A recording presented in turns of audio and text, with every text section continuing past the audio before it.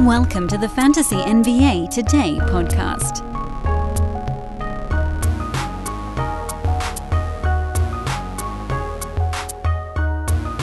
Hey, good Monday, everybody. Welcome back.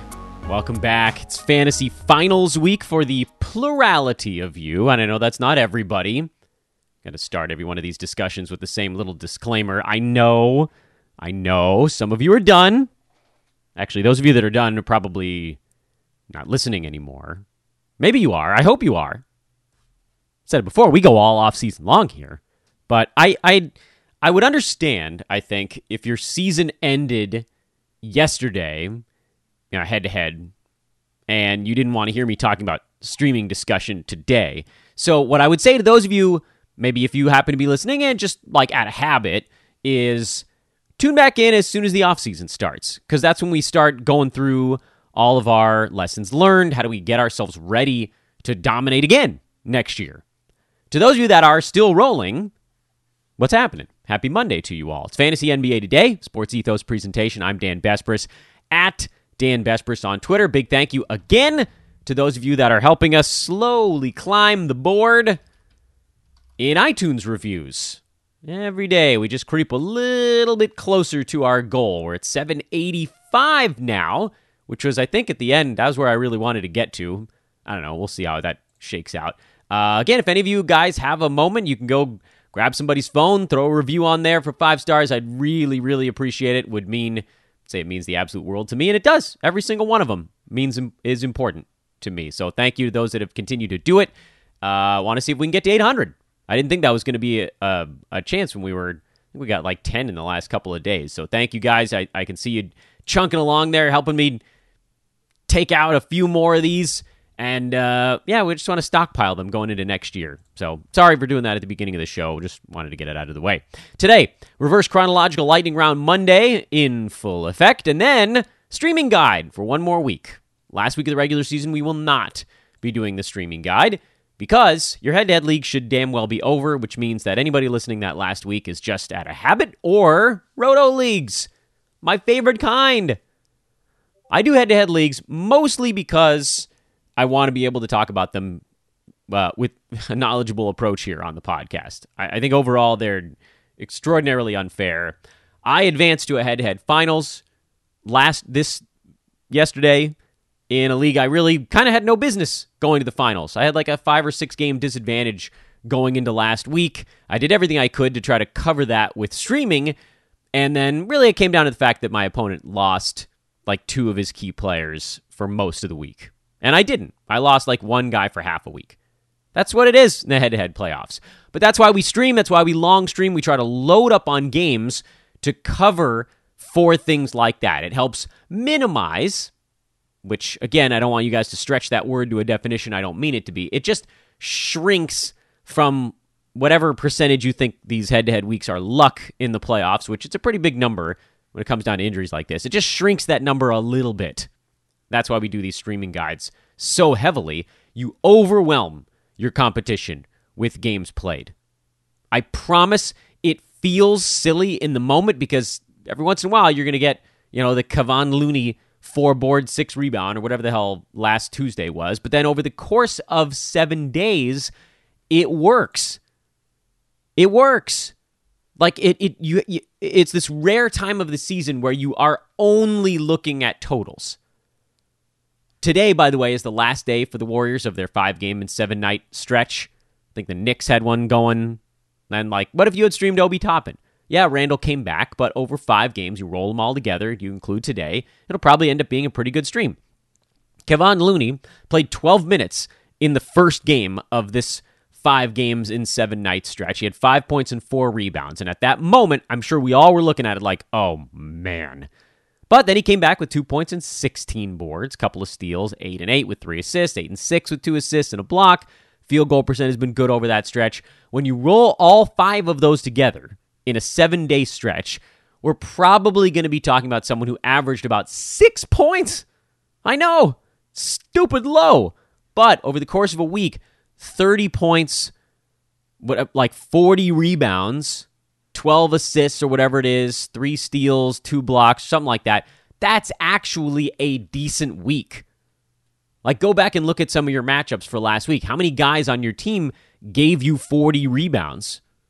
I'm guessing very few. One? Maybe?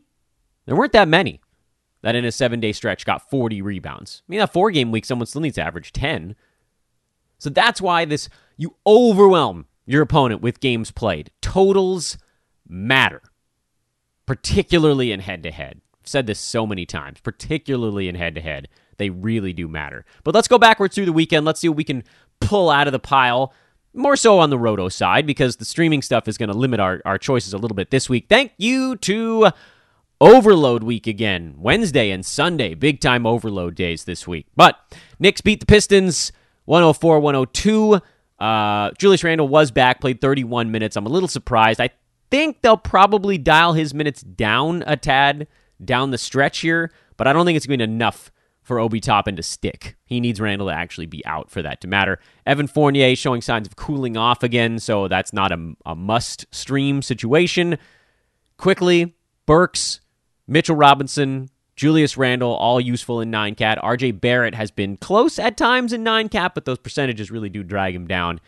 Very good points league guys. So no massive changes there on the Knicks side, other than Randle coming back. For the Pistons, over the weekend, Jeremy Grant strained a calf, and they diagnosed it really quickly, which in my mind was like, oh, they might not even really know if this is a strained calf, but they're just going to call it one.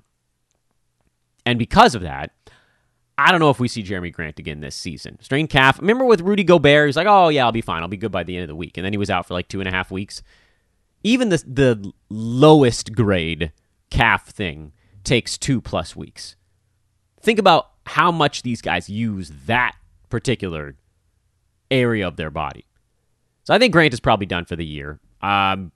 Feel fairly confident in saying you can drop him in a head-to-head league. And Roto, I mean, you can sit on him whenever, unless you really need the games played, and some of us do. Even if he comes back, I think we're probably talking, 2 games, maybe? And with all the other bodies that are intermittently rested on the Pistons, Marvin Bagley is going to be a stud these last 2 weeks. I know the Pistons, at a glance, their schedule doesn't look that great this week, but they actually go on the low-volume days. 3 of them, I guess. 3 of their 4 games are on non-overload days. Tomorrow, Thursday, Friday, and then Sunday, pretty much everybody plays on Sunday, so you can wipe that one out. But Pistons have a pretty good schedule here this week, even if it doesn't look like the most magical thing. This is a team where you want to be kind of looking for options. And another thing, please stop playing Corey Joseph more than 20 minutes a ball game. I know that there's like a stabilizing element there, but just let Killian Hayes do stuff at this point. Can we just let him do stuff? Because he would also be a pretty interesting add for the low-volume days. If we could trust that Dwayne Casey was just going to give Corey Joseph 17 bench minutes or 18 bench minutes and let Killian play 30. We can't really trust it. It still might be worth it, and I'll get to why during our streaming segment.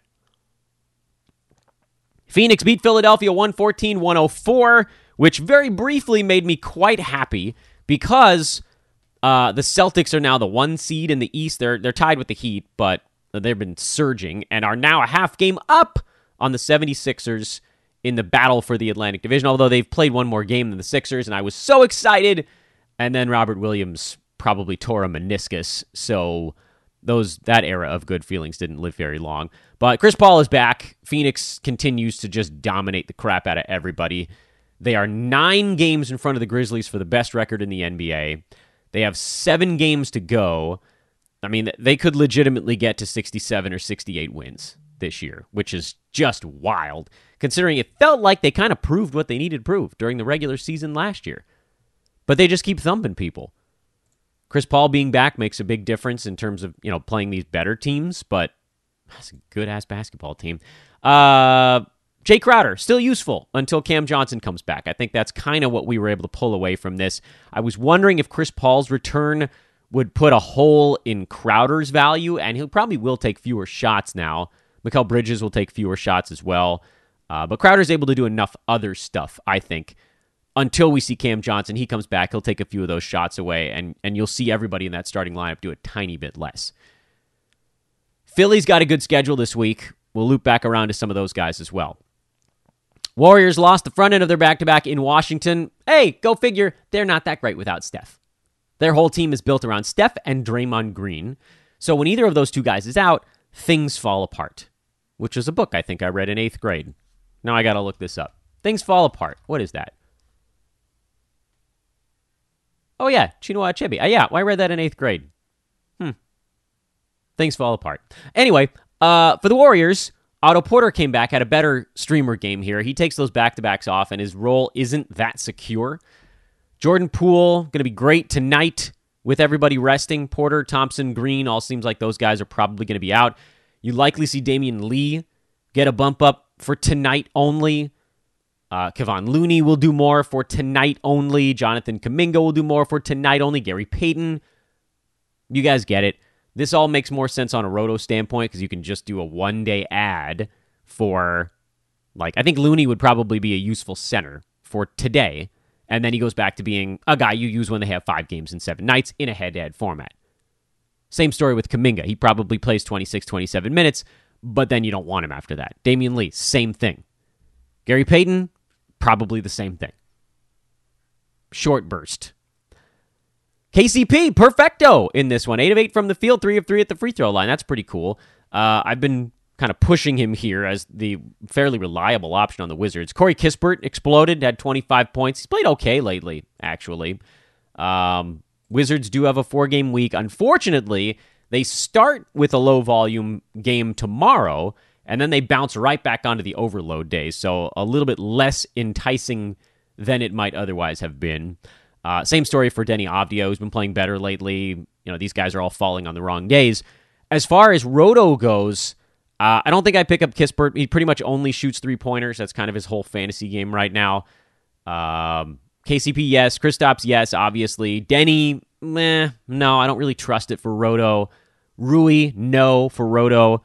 Sato, maybe, actually, on the Roto side. Assists, steals, decent percentages typically. That's kind of hard to find.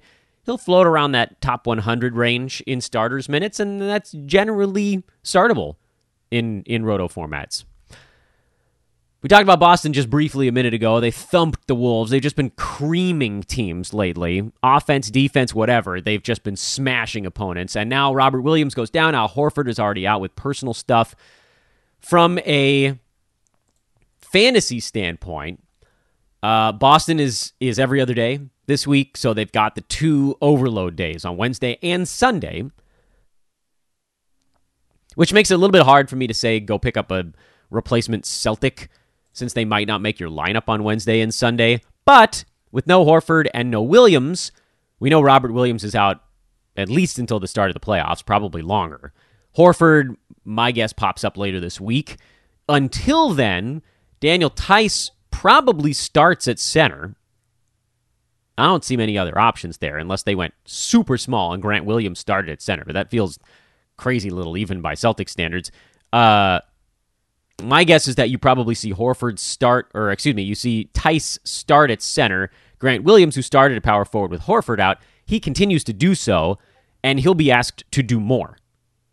Grant Williams will do a little bit more than this one. He's a very efficient fantasy player. I like him, actually, as a roto pickup.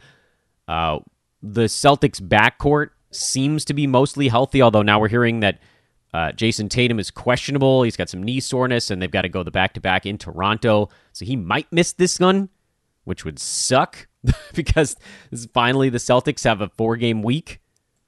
Their playoff schedule had been bad. 3-3-3-3 the last 4 weeks in a row. They finally have a 4-gamer, and Jason might miss one. I mean, don't do this to me, guys. Head-to-head, again, no real pickups here. Roto, I think you could look at Grant Williams. I don't think I'd go Daniel Theis. I think they end up going small, especially against Toronto. That's not a team that's beating you up inside. LeBron turned an ankle in the Lakers' fugly effort in New Orleans. They led that game by 23 at one point and blew it. They blew it. Jose Alvarado got himself a contract. That's pretty cool. He's been playing well lately, but the Pelicans have a terrible schedule this week, so don't even think about streaming anybody on the head-to-head side. And with Brandon Ingram coming back, his minutes will ramp up. That's going to, and Larry Nance, by the way, you sat this one out. He's going to play when they don't have back-to-backs. Jackson Hayes is cooked. Herb Jones, he'll have these explosion-type games with the steals mostly, but I don't think I trust him on a game-to-game so much. I mean, again, if you're hunting steals in Roto, he makes some sense. Otherwise, I probably discount that, wouldn't you think? I think I probably do. Yeah, everything else on that New Orleans side is, I think, fairly straightforward. For the Lakers, if LeBron does have to miss a few ball games, Lakers are in jeopardy of falling out of the play-in tournament now. They're only a game up on San Antonio. They really might miss the play-in, especially if LeBron has to sit. If he sits, Malik Monk, who has actually been decent even when LeBron's playing, a little bit less trustworthy coming off the bench, he goes crazy big. If they play a team with a decent-sized center, which they won't, they have the Mavs coming up next, they're going to get smashed in that ball game, then you might see a Dwight Howard thing. Melo goes back to being startable when LeBron is out. He's been on the wrong side of fringy lately anyway. So keep an eye on Monk and Melo. And I think if you're in Roto, just make sure Malik Monk isn't floating around on a wire. Because when LeBron misses games, he takes a ton of shots. And that's great. Because he's actually been pretty good this year. So take a look for those two guys on the Lakers side. Monk and Melo in particular. Dallas beat Utah 114-100. Utah was without Rudy Gobert. Donovan Mitchell turned an ankle. Utah, I think, is probably just going to say, whatever. We're probably not going to fall into the play-in. Although they've lost 4 games in a row, so anything's possible. But they'd have to fall behind the Nuggets and the T-Wolves to get there. They only have 7 games left. We've got, 2 and some odd change cushion there. I don't think those guys are playing Donovan or Rudy unless they're 100% healthy, which, again, makes things a little interesting because Utah has a 3-game week, and they're on the non-overload days, Tuesday, Thursday, Saturday.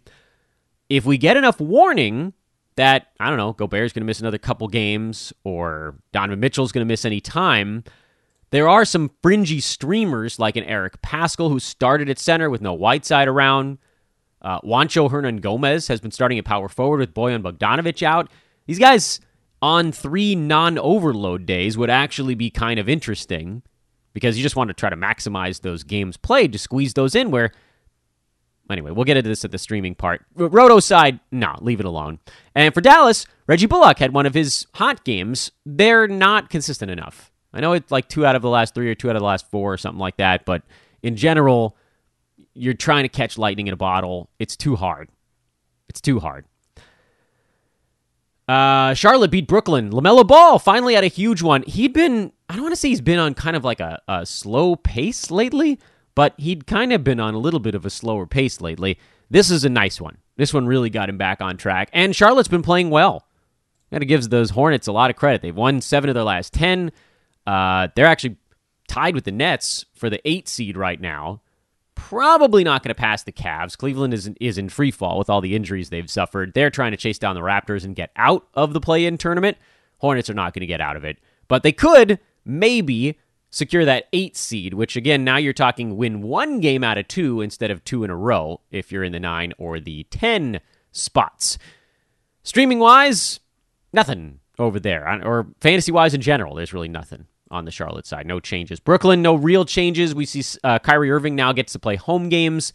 Got a lot of minutes in this one, didn't he? 40 minutes and a half. KD played 42. Drummond is still a start. LaMarcus Aldridge was healthy but didn't play, which, things are going to get a little bit kooky here because Seth Curry was in there. Bruce Brown, his minutes trimmed a bit, mostly for Goran Dragic. Nets have the non-overload stuff. So again, we got to look at this team for head-to-head options, not so much roto options. Let's peel the clock back to Saturday. Spurs beat the Pelicans. That's how they got within, a game of getting into the play-in tournament. If the Spurs had fallen out, I'd be a bit more worried about this week, but I think their big guns are going to go. DeJounte Murray's been mostly playing lately. They're now within striking distance of the play-in. They'll go for it. Devin Vassell has the Achilles thing going on. Roto-wise, head-to-head-wise, they've got a bunch of overload day stuff going on, so I don't think that I'd take too big of a plunge on a Spur if they weren't rolling with Murray or Keldon Johnson, who's been good lately, and Jakob Poeltl. Those guys have been fine. Josh Richardson is a maybe. You're kind of hunting threes if you're picking him up for Roto, and maybe you need 3 balls. That's fine. If you do, you can go that way. Davion Mitchell Trey Lyles. I know Lyles had a quieter one earlier in the week, but these two guys with Sabonis and Fox probably out for the year, these two guys are locked in. The question I wonder, and here's another thing. The Kings are also on the overload days. They go Monday, Wednesday, Friday, Sunday. So I get it. Like, they're probably not great moves to make right now. First of all, Mitchell's been added because we talked about him late last week, and Lyles has been added. We talked about him all of last week with the bad schedule. Justin Holiday, I'm probably not adding, despite the fact that he does get a little more usage now with the big guns out. Dante DiVincenzo. These guys are both head-to-head. I can't advocate a move unless you're adding 2 games to your weekly ledger. So with almost any of these guys, you're almost definitely not adding 2 games to your ledger. Roto side, Damian Jones started, but he didn't play that many minutes here, and his minutes are not at all secure going forward to that center spot. So I'm not picking him up in Roto. Mitchell, Lyles, yes. Barnes, yes. With the big guns out, he'll go back to sort of being forced to do more stuff on offense, even if he's kind of thrown into cruise control here. The questions, I think, are Holiday and DiVincenzo. And I'm considering it. The Holiday, you're obviously hunting threes and defensive stats. DiVincenzo, a little bit more scoring, I guess, a little bit more rebounding, but poor free throw percent in particular, kind of similarly bad field goal number. I don't know. It's fringy. Orlando. Yeah, I mean, I don't know with the Magic. Sometimes they do, sometimes they don't. Mo Bamba had a bigger ball game here. Mo Wagner has been decent lately, but again, they're every other day. So, no massive changes. I think you can start 4 of the 5 starters right now. Not RJ Hampton, Cole Anthony, Chuma Okeke, Franz Wagner, Mo Bamba. Those guys are all startable. If Wendell Carter Jr. shows back up, he probably pushes Okeke to the bench. And then I wonder if both of those guys might be starters. But I don't want to go too deep on Orlando. They're kind of feh. This Toronto-Indiana game was a weird one. There was a fire in the arena. They had to suspend the game for an hour, and when they started it back up, the Raptors said, we're not going to put Freddie VanVleet in there. Once he's loose, we want to keep him loose, and then once he's kind of shut down, we're shutting him down. Hopefully that means he's fine. Hopefully it was precautionary. They had a pretty easy week last week with 3 games spread out wide. This week they got 4 with a game off in between each of them, which begs the question, do we see Gary Trent Jr.? If we don't, Chris Boucher, keep it rolling. If we do, probably don't. Indiana is also a big question mark. They've got a different set of big men available for every game they played lately. Jalen Smith was in. Goga and Jackson were out. Miles Turner, by the way, has been shut down for the year, as we all kind of figured he would be. Because of Isaiah Jackson and Goga Bitadze being out, we're getting more O'Shea Brissett and Justin Anderson. Problem is, I don't much care for Justin Anderson's fantasy game. I don't really care for O'Shea Brissett's fantasy game because of his percentages. And I know he had a big game here and a lot of stuff, but did go 2 for 5 at the foul line. And that's what he does. Not a good free throw shooter. Not a good field goal percent guy who will, everybody has a good shooting game every once in a while. But if you're in a league where you're trying to win either percentage, I don't see how you go that direction. And with Justin Anderson, if either of the other 2 big men show up, Goga or Jackson, he's the guy who gets pushed down the totem pole. So I'm probably leaving Indiana alone. On the Roto side, I guess you could pick up Anderson and hope everybody's still out for the next ball game, but I wouldn't bend over backwards for it. I don't know what the hell is going on with the Miami Heat. They're in free fall right now, but I'm not picking anybody up or dropping anyone on that team, so we'll just gloss right over it. Memphis just keeps pounding teams, even without Ja. JJJ is questionable with right thigh soreness. If he has to miss the ball game, you'd probably see a heavy dose of slow-mo. Zaire Williams might start, but you'll see more Kyle Anderson if JJJ sits this one out. We don't know what Brandon Clark's status is yet at the time of recording this podcast. If he's back, that would obviously help him a great deal as well. In the meantime, what we do know is that Ja is still beat up, and so DeAnthony Melton and Tyus Jones are very good streams. More so on the Roto side, though. Memphis just a 3-game week, and one of their 3 days is an overload. So this, again, is a team where if you had someone on them already, you can just ride them through Friday. But if you don't, I don't know how you pivot to them with kind of a poor schedule. Bucks are getting healthy. They weren't very good in this ball game. They're getting healthy. Drew Holiday sat this one out, but that's why I said they're getting healthy. Shooting guard right now is Grayson Allen. Pat Connaughton, mid-20s minutes off the bench. Bobby Portis, he's being dialed back here with Brook Lopez ramping up. I think you hold Portis. Lopez is obviously a hold. He's been getting better. Giannis, Middleton, Drew. The real question for Milwaukee, because they do have a relatively good schedule this week with 3 of their 4 games on non-overload days, is do you take a shot with a Grayson Allen or a Pat Connaughton, really? I'm inclined to say yes, but you got to be hunting particular stats. So mostly threes. Connaughton tends to do okay with both steals and blocks. Allen more so the steals guy. There might be a better option out there. And again, we'll touch on that when we get kind of into the streaming 10 minutes of this podcast.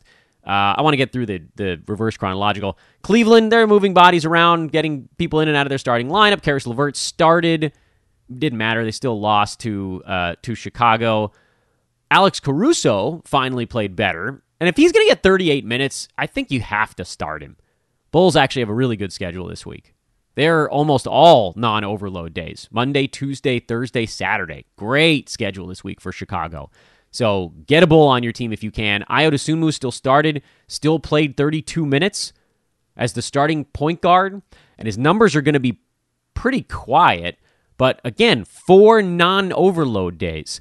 If you have someone even with a 4-game week, but 2 of those are on overloads, Wednesday and Sunday, and they might not make your overload roster, you could flip them for a Bull today and turn it from a 2-game week into a 4-game week. This is the kind of stuff I'm talking about. Add 2 games to your ledger. Now, if you're in a situation where you have someone on your team who has 3 games and 2 of them are on overload days, and there are a handful of teams that do Wednesday and Sunday with only 1 other game in there, Pelicans, Wolves, Suns, the list goes on and on. If you have someone on one of those teams that's kind of fringy, you could switch them from basically a 1-game week to a 4-game week if you can go Chicago today. So Caruso, Dosunmu, those guys become coveted because of the schedule. Cleveland has a 5-game week. 2 of them are on overload days, because how the hell would you avoid them in a 5-game week? But still, if you have a Cav on your team, you just roll with it at this point. And it's good to have a body around in case someone gets ruled out. You can always sub them in. Moving LeVert into the starting lineup is interesting. Lamar Stevens went to the bench. Kevin Love went back to the bench. He had started for a game. They're trying to mix and match a little bit.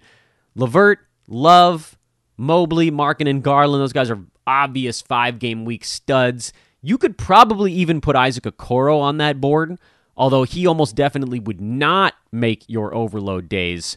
And so I think you can probably leave him alone if there's other sort of schedule winners out there. Thunder in Denver. Jokic got a little bit of help in this ballgame. Aaron Gordon, Will Barton were both decent. But overall, he's still the only one hanging inside the top 100 for that team. And, of course, Nikola Jokic is runaway number 1. As far as the Thunder goes, they're in mega tank mode right now. Woo, boy, are they in tank mode. The latest report is that Bazley is doubtful. Dort, Favors, Giddey, Shea, Ty Jerome, Mike Muscala, Kenrich Williams are all out. Woo, is that an injury report? Who's left? Trey Mann, he's going to get a whole bunch of usage. Theo Maledon, seems like they almost have no choice but to throw him in there. Aaron Wiggins is going to have to do some stuff. Your safest plays are Alexei Pokusevski and Isaiah Roby. And this I'm talking about even on a roto standpoint. Head-to-head, they go every other day this week, so maybe they fit into your overloads. I don't know. Roto-wise, Poku, Roby, those guys are a go for me. Man, I think I would probably start in Roto. Wiggins, probably not. Maledon, probably not. I'm a little worried that someone pops up or they just decide they don't want to play him that many minutes. Maledon's the next closest behind Pokusevski, Roby, and Mann with the way they're beat up right now. Houston took care of the Blazers, who are also it's just a hilarious tank fest. Portland's injury report, nearly as hilarious as the Thunder, or I don't know, maybe more hilarious, depending on how you want to. I guess not that funny. Josh Hart out. Ingles, of course, out. Lillard out. Nas Little out. Nurkic out. Simons out. Watford out. Winslow out. A bunch of those guys got ruled out for the year earlier this morning, too. Oh, and Jason Tatum just got ruled out for today. And Jaylen Brown. Okay, so they're just not sending anybody to Toronto. They just said the hell with it. All right, so the Celtics, man, that sucks for my fantasy team. I really needed one 4-game week out of Tatum. Oh, well. Dennis Schroeder had a pretty good game off the bench for the Rockets, but I'm not really changing much, other than to note that Alperen Şengün does seem to be doing more every game right now. He's basically now a top 100 guy. They're giving him... he and Christian Wood are basically in a timeshare at center for the moment. And it's close. I mean, Wood's like 26 to 22, something like that. But they're trying to scale Wood back a little bit. They're trying to scale Şengün up just to kind of give people opportunity. And to me, I think that's enough to where you could probably use him in most formats. But again, like every other day, if you don't have him already, I don't know how you make that move. And then with Portland, Drew Eubanks is a go. Chris Dunn is probably a go. It wasn't as good in this ball game, but again, everybody's out. Trendon Watford out now. Greg Brown is questionable. I don't even know. Brandon Williams, we've seen some of the percentages issues there, but I have no idea how he takes less than about 15 shots in their next few ball games with everybody on the shelf.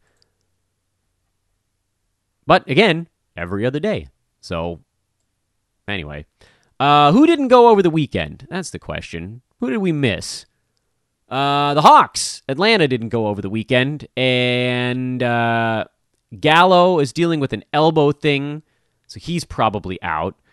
John Collins is still out. Bogdan Bogdanovic is questionable. Based on what we're seeing there, Trae Young, first of all, is going to have to take about 45 shots a game. Kevin Huerter and DeAndre Hunter are both starts with all of these guys out. And if Bogdanovic and Gallo are out, then it becomes a way easier call. If Bogdanovic and Gallo are in, I might scale back my Hunter and my Huerter calls, because they're not going to score 121 against everybody. But, I mean, if those two guys are out, then absolutely. You go. The problem with the Atlanta Wings is that there are generally 5 of them, and if 3 of the 5 are out, then you're really cooking with something. Who else played over the weekend? Who else didn't play over the weekend, I should say? It might have just been Atlanta. Clippers? Clippers didn't go over the weekend. Isaiah Hartenstein's been really good lately. Clippers have a great schedule this week, too. So do the Lakers, come to think of it. We were talking about some of the Lakers. Actually, you know what? Let's just pivot into stream stuff now. Because I keep wanting to talk about it in the context of who some of these ads are. And for the Clippers, like from a Roto standpoint, generally Reggie Jackson has been good enough lately. He wasn't in this one. Generally, Ivica Zubats had been good enough. And he was actually kind of borderline in this ball game. Clippers lost big, so that turned the numbers around a little bit. Rob Covington has been, and he was, in this ballgame, and it's kind of been those 3 guys. Isaiah Hartenstein is creeping up on it. He's been really good lately. So I think you can probably throw him in the mix as a roto play. Good score, good field goal percent, rebounds, assists, steals, and blocks. That's pretty cool to get out of a center, and you just hope he doesn't take that many free throws, because he ain't too good at the foul line. But he's been solid lately. And then with a good schedule, there you go. So let's talk about schedule a little bit. And again, we're basically promo free at this time of the year because sponsors are like, oh, it's almost April? Yeah, we're going to take a little break. We still love them, and we'll see them in a couple months. That's why I get to just keep yelling at you guys to follow me on Twitter and leave a 5-star review because I got nothing else to tell you. So please do follow me on Twitter, @DanBesbris. Leave a 5-star review on iTunes. Wonder if we can get to 800. I doubt it somehow, but I don't know. Prove me wrong. Prove me wrong. Did you prove me wrong? It doesn't matter. Streaming guide. So here's the thing. Over the most of these playoffs, we've done our streaming guide as kind of a 2-day per show thing. But I want to just, first of all, don't use a move today for... No, Dan. Dial that back. You can use moves at the beginning of this week. And we talked about that on our Friday show. And the reason you can use moves at the beginning of this week is because everybody plays on Sunday. So you're probably not going to be making a move on the last day of the week. And I would venture to guess that you're probably not going to make a move on Saturday either, because every single team in the NBA, with the exception of Memphis, plays either Saturday or Sunday or both. So the only way I could see you guys making a move in a head-to-head league this week on a Saturday or Sunday is if you have a Grizzly on your team that, and I'm assuming your leagues end on Sunday. Head-to-head leagues should be over by this Sunday, if not last week, but we're going to play it out like this is the finals week. That would be the one reason to save one move. But here's the thing. Even with Memphis, sure, you could switch from a Grizzly to a Warrior or a Heat or some team that goes back-to-back for Saturday, Sunday, but that player you pick up probably isn't going to make your Sunday overload roster anyway. So you probably should have abandoned ship on your Memphis Grizzly earlier in the week, basically tomorrow. Because then you pull out the Wednesday overload game, and you could still turn Tuesday through the end of the week into basically a 3-game, or you can add 2. We'll talk about it in Delta. So you could probably make it a +2 move instead of a +1. The question, of course, comes back to one of those math problems we did in the past. Okay, maybe your Memphis player is someone you really like. Maybe it's Tyus Jones filling in for Ja. 3 games of Tyus Jones might get you, 45 points and 23 assists in 3 games, and then you make a move at the end of the week, you pick up somebody, and they add one more kind of low, whatever it is, a streamer level game.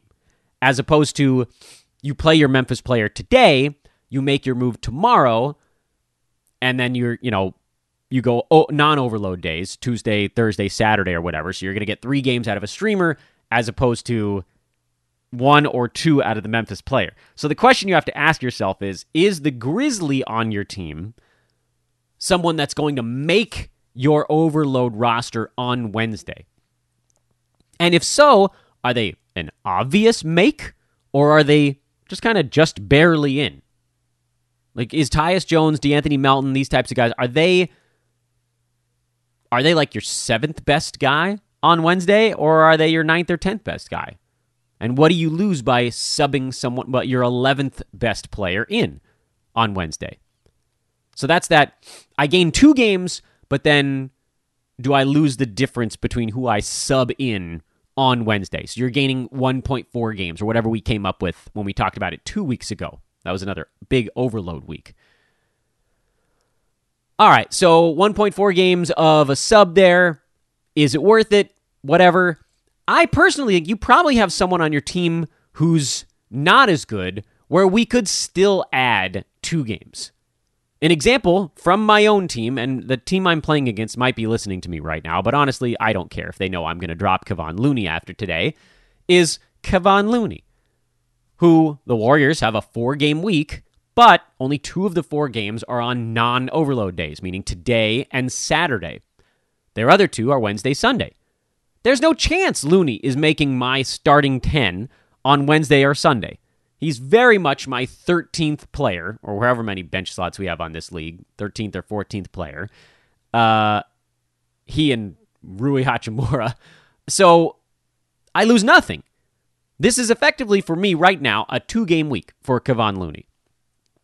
So of course I'm going to punt on him. It's an easy decision. So that's why I'm arguing you should actually consider making moves early this week. The fun thing about, like Looney, for instance, is he plays today. So I don't have to worry about it today. I can worry about it tomorrow. Make that move for Tuesday. Get 1 game out of him. Now I'm looking at, he probably goes only 1 time for me the rest of the week.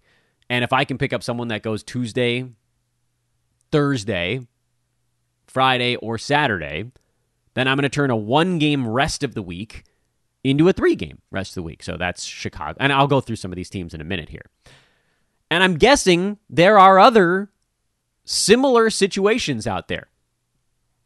Who else on your team is looking basically down the barrel today of a 2-game week? Meaning maybe they have 3, maybe they have 4, but how many of those games are actually going to make your roster? If you wait, and I know we always advocate waiting because then you're going to know which categories are a little bit closer. If you wait until later in the week, you won't be able to add 2 games with one move. And I just think it's so damn important, especially if the player isn't very good. Like if it's someone you've been streaming and have no attachment to. You probably have 2 or 3 of those guys on your playoff roster right now. If you can make one move and turn one of those guys into a +2 games week, you must do it. And there's a lot of choices. Because the teams I'm looking at right now, teams that have really good schedules this week that tend to dodge overload. Some of them only have a 3-game week, but you're going to get to actually use all 3 of those games.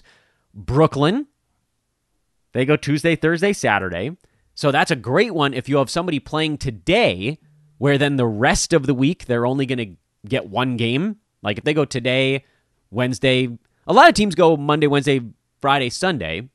So if you have a 4-gamer that goes today and then the rest of their week is 3 games where only 1 makes your roster, you can switch to a Brooklyn Net that only has a 3-game week and you actually gain 2 games that way. Same story for Detroit, by the way, although that wasn't the next one I was going to mention. They actually have a 4-game week. The last one happens to be on Sunday. So, that would be basically a fail-safe. Chicago, we just talked about. Today, tomorrow, Thursday, Saturday. Great schedule. And hold them for the whole week if you want. Great schedule. Hold them for the whole week. Clippers, Lakers, Bucks.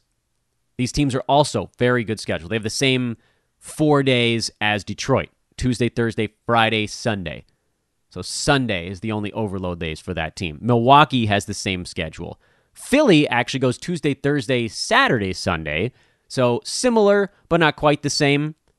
Because they got that 3rd day in there is pivoted by a little bit. And Utah is only a 3-game week, but it's Tuesday, Thursday, Saturday. So you don't worry that much about Sunday. I assume if you look at your Sunday card, if you look at your Sunday team, you probably have, I would think, 12 of your guys going. Like 12 out of 14. Most teams play on Sunday. You have something you can give up. Now, before you make all these moves, this is important. Before you make all these moves, go look at your team and find out how many overloaded players you have.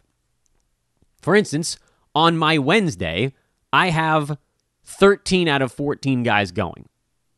On my Sunday, I have all 14 of my guys going. So it's a really easy decision for me. I can basically sacrifice 3 guys that are going on overload days. So in my mind, I'm thinking, okay, how do I turn these 3 players into 6 extra games this week? And without getting into too many of the specifics, most of it is let them play today. Most of these guys go Monday, Wednesday, Friday, Sunday that I'm talking about as potential overloads. Now, I get it. Kevon Looney's Monday, Wednesday, Saturday, Sunday. But effectively, that's the same thing. Meaning Monday, Wednesday, and Sunday are 3 of their 4 games during the week. That's 3 of the 4. It doesn't matter where the 4th one occurs. That's the one that they'd actually play. That's the one game you're actually sacrificing starting tomorrow. So I pretty firmly believe that, you could pivot to Chicago today if you had someone that just kind of had a bad schedule this week, like one of those teams we're talking about that has Wednesday, Friday, Sunday. Especially if that team might be a 1-game week for you. So you switch them to a Chicago Bulls. So you're basically gaining 3 games by switching that one. That's the one, I believe, situation you make your move today is to get to Chicago from a team that has a 3-game week where 2 of the 3 games are on an overload day. Those teams are Minnesota, New Orleans, and Phoenix, I think, are the only 3. There aren't that many fringy guys on those teams. Minnesota, I guess, has a couple of fringy guys. New Orleans, yeah, I mean, because we were streaming them Saturday, Sunday at the end of last week. Remember, they had 3 and 4 days. So, like, if you're sitting on Herb Jones or Jose Alvarado or Jackson Hayes or Devontae Graham, I would argue those are guys where you should abandon ship today and go to a Chicago Bull because you're basically going to get an extra 3 games this week. And if the player is a tiny bit worse on Chicago, which they might not be, like if you switched from Jose Alvarado to Alex Caruso, that's kind of a wash. That would be a way to get yourself 3 extra games today.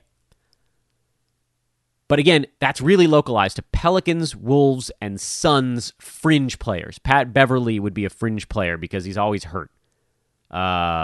Any power forward on Minnesota will be a fringe player. But you're not dropping Cap. You're not dropping Anthony Edwards. You're not dropping D'Lo. For Phoenix, you're not dropping Ayton or Booker or Paul or Bridges. Those guys make your overload roster. There's too much of a drop-off there between a top 50 guy and a top 130 guy. You're making a move. It feels like you're gaining 2 games, but you're really just gaining like 0.8 probably because the game you're sacrificing is so valuable for whoever you're dumping in behind them. So it really does have to be a fringy guy. Jay Crowder probably classifies as fringy in this regard because his replacement isn't that big of a drop-off. So if you can gain 2 or 3 games there, then you're gaining quite a bit. So look to see if you have any Wolves, Pelicans, or Suns on your team. And if you do, get to a Chicago Bull today. If those teams are not a feature part of your club, meaning if your streamers weren't really from them, and I'm guessing we might all have at least one Pelican because of how good their schedule was to end last week. So take that guy and go to a Chicago Bull.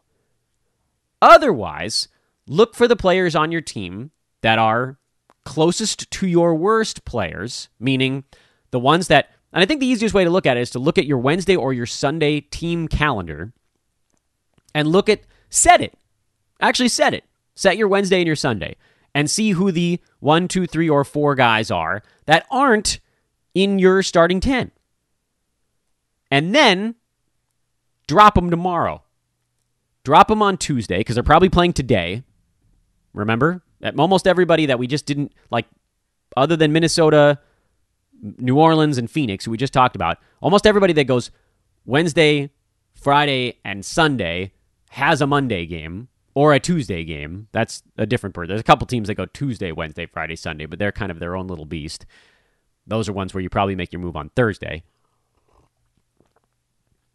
But a lot of teams are going Monday, Wednesday, Friday, Sunday. So look for those players that did not make your Wednesday or Sunday lineups as you set them and drop them tomorrow for someone who does go Tuesday, Thursday, Saturday, whatever.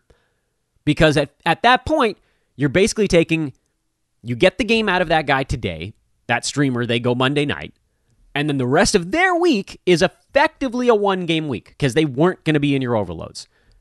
If you can turn that 1 gamer over 6 days into someone that 3 games of theirs will count, that's a worthwhile move.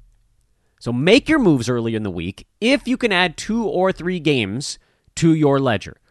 Overwhelm the competition. I know sometimes you go back and you're like, I made this move. I got 3 games out of this guy, and they weren't very good. I think that happened to me 2 weeks ago with Markelle Fultz. He actually played because they didn't have any back-to-backs, and he was just bad. But at the same time, the guy I dropped wasn't going to play. He wasn't going to play for me. Someone mentioned that to me on Twitter. They were like, I really think I should go for quality next time because I had 5 more games than my opponent and I still lost. No. I legitimately think that team would have probably lost by more if they tried to find just the one really good streamer floating out there as opposed to the one who has 3 games. 3 games are going to beat 1 almost every time. Not every time.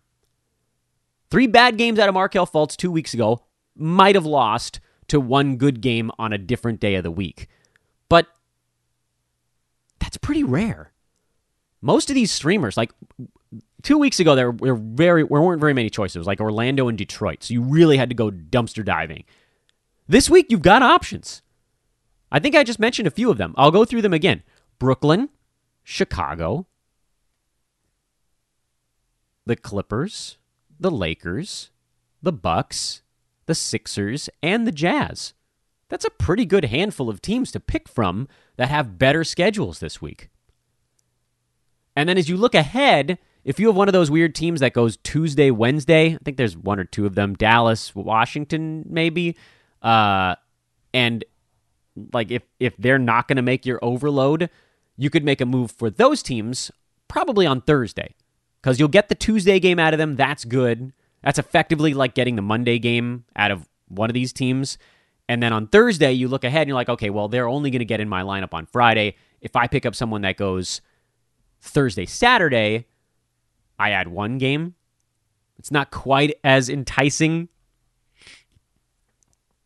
So look at all of the pieces, see what makes sense. Those two teams are a little bit tougher to deal with because they've got the Tuesday game. So you could move off of them today, maybe to a Chicago Bull. Maybe you turn a 2-game week into a 4-game week. That would be kind of your one play there. Otherwise, you're a little bit up a creek. It becomes very hard to add more than one game with that type of player. All right, this one went longer than I thought, but there was a lot of streaming stuff to talk about. Good luck. Let's start the week on the right foot. I'm Dan Vespers. This is Fantasy NBA Today, a Sports Ethos presentation. We'll do it again tomorrow. Let's get us through this thing. So long, everybody.